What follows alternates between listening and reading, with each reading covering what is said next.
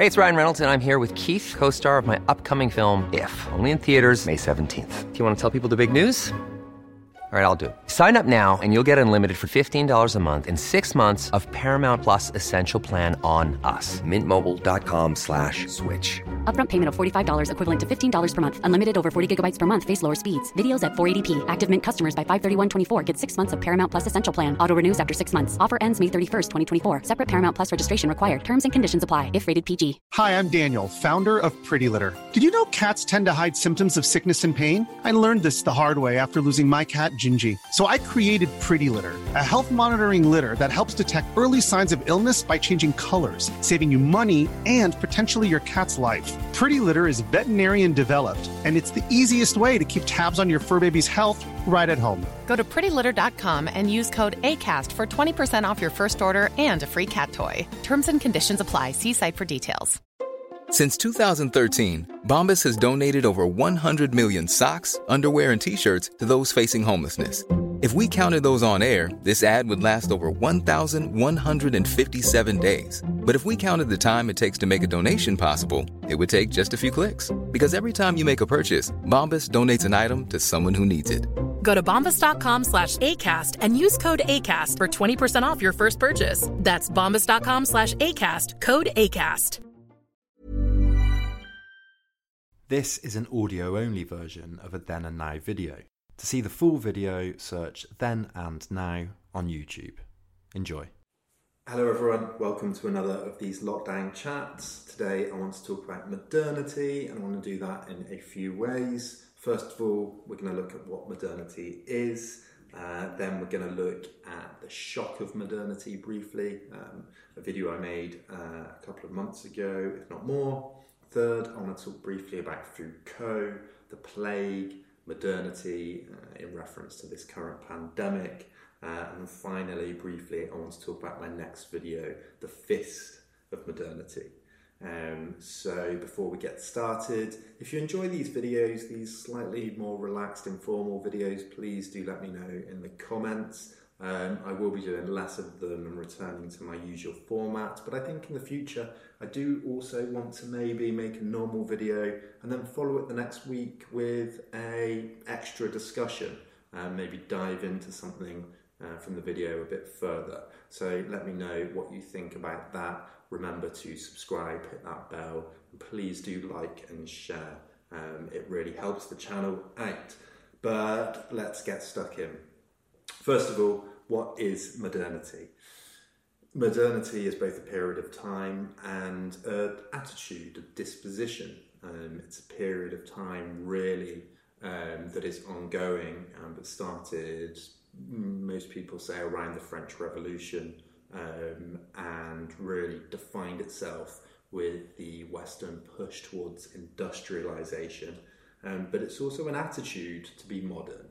To be modern is to use technology and live in cities. So you could say it's a period that's ongoing, but you could say also that not everyone living in this period lives in a modern way. So modernity is positioned against custom, tradition, accepted ways of doing things, received wisdom. And it positions itself against that really with the scientific method at its centre. Modernity is about a blank slate. It's about induction. It's about collecting facts and creating models and ways of doing things and improving human life with those facts. In this sense then, modernity is a project. It's an ongoing project that's about efficiency, that's about improving human life, and it's about searching for principles that are universal. For example, looking at gravity and then using that to build machines that will improve our ability to farm food, etc. So modernity in a sense is a project. And it's a project that really starts from the position of a blank slate, that says humans are able to build from a 0 point from scratch. I have my problems with this, but I will shelf that for a while, or for the purposes of this video at least. And we can see this in John Locke, for example, one of the forefathers of modernity, who said in his 2 treatises on government that in the beginning all the world was America. And what he meant by that was that all the world was this blank canvas, this kind of Eden where humans could come and build and observe and create farms and industry out of it, and forget for a moment the irony that Locke fails to consider the Native Americans that already lived there. But for him, the entire world could be this Eden of America, and this kind of typified a starting point for a modern attitude to life. Things that can spring from this are industrialization, urbanization, the growing of industry, and the coming together of people in a way that makes that industry more efficient. Secularization is similar to Locke's blank slate in a way. It's forgetting the received wisdom of religion, the custom, the old ways of doing things, and taking a human life as a blank slate that it can sketch its own life story into.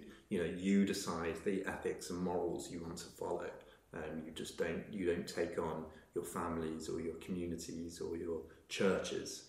So secularization and systematization, bureaucratization, these are the things that make up both the modern period and the disposition of the modern person. So that's the question of what modernity is. And it's a topic I'd like to explore further in future videos, because it's a topic I've been grappling with for a while now, and everyone has a different angle on this. So do let me know what you think. I want to talk now briefly about the video I made a few months ago, The Shock of Modernity, which really took this period and argued that it was a shock to people, that in the space of a generation or two, their whole lives had changed, and as a consequence, their whole consciousness and their attitude to life changed. And to some people, and to many people, in fact, this was a huge shock. This was anxiety-inducing. Because if we see modernity as a project, it places a demand on the person. It places an empty space, a question mark.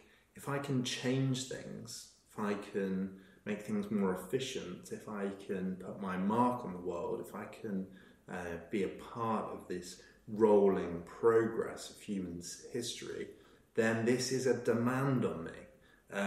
This is an imperative to think for myself. And this was a common worry at the time that is hard for us to understand.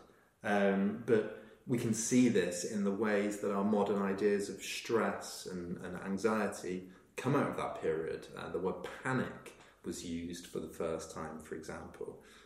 Charles Beard, who came up with the diagnosis of neurasthenia, a diagnosis that's not used today, but the historian Mark Jackson has described as really being the starting point of our ideas of modern stress. Beard, at the time in the late 19th century, thought that this anxiety that was overcoming Americans like this huge wave was the result of all these new technologies. Watches, for example, compelled people just to be on time all of a sudden, always check that their routine was in unison with everyone else's. The telegraph and communications all of a sudden meant that you can be connected and your conversation was demanded at any minute. This was all brand new, combined with the speed of trains and cars. You get the idea. This could have been a very panic-inducing time with a lot of parallels with our own time. So that's one way of thinking about the ushering in of modernity. And I'll move on to my next video briefly in a minute, but I just quickly want to talk about Foucault's interpretation of modernity. Bear in mind what we've just talked about. We'll think now about the chapter in Foucault's Discipline and Punish, where he talks about these approaches to being modern were taken on by the state, and the state used them to discipline people in a way that hadn't happened in the past.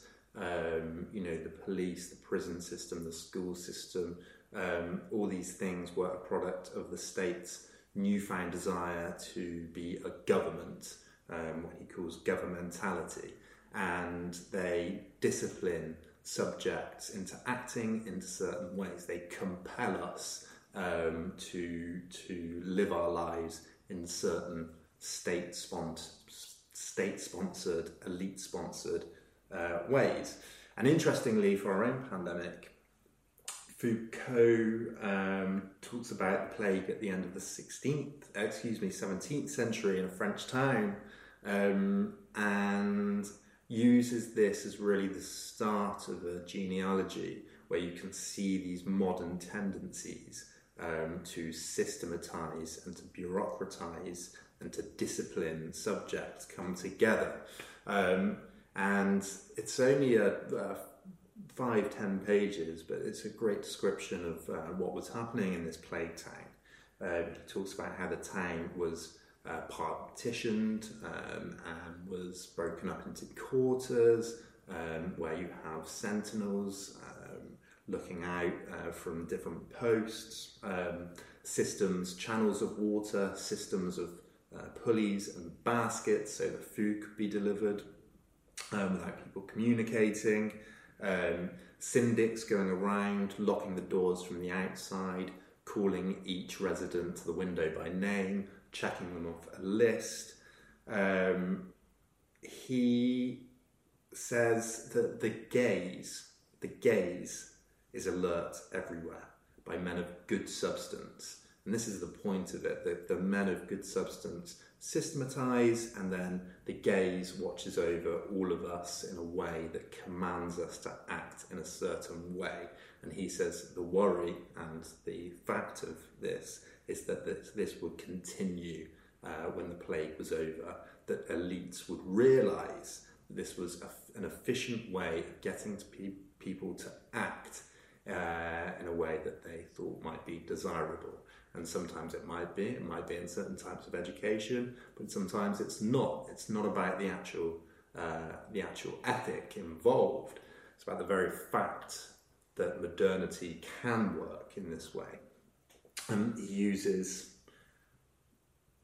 the phrase, what's the best way of taking a theoretical ideal and applying it to bodies? How do you take an idea and get as many people as possible to conform to that idea?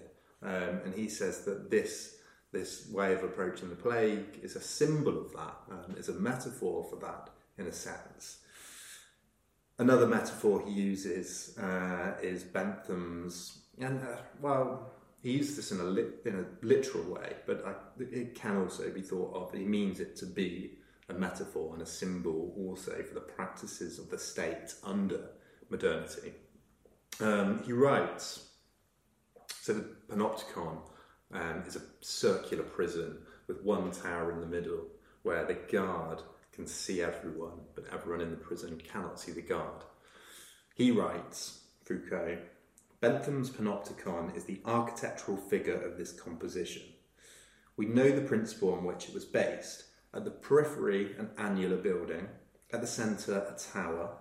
This tower is pierced with wide windows that open onto the inner side of a ring. The peripheric building is divided into cells, each of which extends the whole width of the building. They have two windows, one on the inside corresponding to the windows of the tower, The other, on the outside, allows the light to cross the cell from one end to the other. All that is needed then is to place a supervisor in a central tower and shut up in each cell a madman, a patient, a condemned man, a worker, or a schoolboy. You can see this in industrial factories of the late 19th century, in our school system. How do you test and discipline as many people as possible with as fewer people as possible in the most efficient way? He goes on. Hence the major effect of the panopticon, to induce in the inmate a state of consciousness and permanent visibility that assures the automatic functioning of power, so to arrange things that the surveillance is permanent in its effect, even if it's discontinuous in action. And what he means is it doesn't matter if there's someone in the tower or not, because you can't see. You act in a way as if you are being watched at all times. I think this has obvious consequences for today. I don't want to dwell on it too much. We might think or be wary of the ways neo-authoritarian countries like Russia, Hungary, and China might use this pandemic as an excuse to curtail the liberties of their citizens further, to use new disciplinary methods, new surveillance tactics that have come about and been justified through this time later on in a more peaceful time of normality. Viktor Orban, the Prime Minister of Hungary, has already made it a criminal offence to spread misinformation about COVID-19. Moscow is looking to track all smartphones. Ivan Krestev, a Bulgarian political scientist, calls it authoritarian entrepreneurship. So it's combining new technologies together in a way that they can consolidate power and continue to curtail freedom. So there's a lot to learn from how we think about modernity and people like Foucault at this time in areas like that. Moving on. So the video I'm working on now, I finished the script, I've recorded the script. I'm going to be working on it next week, The Fist of Modernity. So I think of it as a sequel to The Shock of Modernity. I'm really looking forward to it. I hope it comes together. I'm talking briefly in it about how the new police, the police forces that we've come to know today, arose out of practices of modernity in the early 19th century that thought that people could be disciplined. In the words of the Gazette at the time, they were a base attempt upon the liberty of the subject and the privilege of local government, and that the new police forces across England were an obvious attempt to drill, discipline and dragoon us all into virtue. What we've come to think of as normal in modern police forces was thought of as a base attempt on people's liberties at the time. It was a shock to people. Even a parliamentary inquiry said that such a system would be odious and repulsive, and one which no government would be able to carry into execution. The very proposal would be rejected with abhorrence. But despite this, the police force grew across the 19th century, and despite the fact that crime and violence was declining and had been for centuries. So this is what I talk about in my next video next week. Look out for that. I hope you've enjoyed this brief chat. Again, let me know what you think in the comments. Please do remember to like, share, subscribe and hit that bell. Thank you all very much. Take care, have a good weekend and see you next week.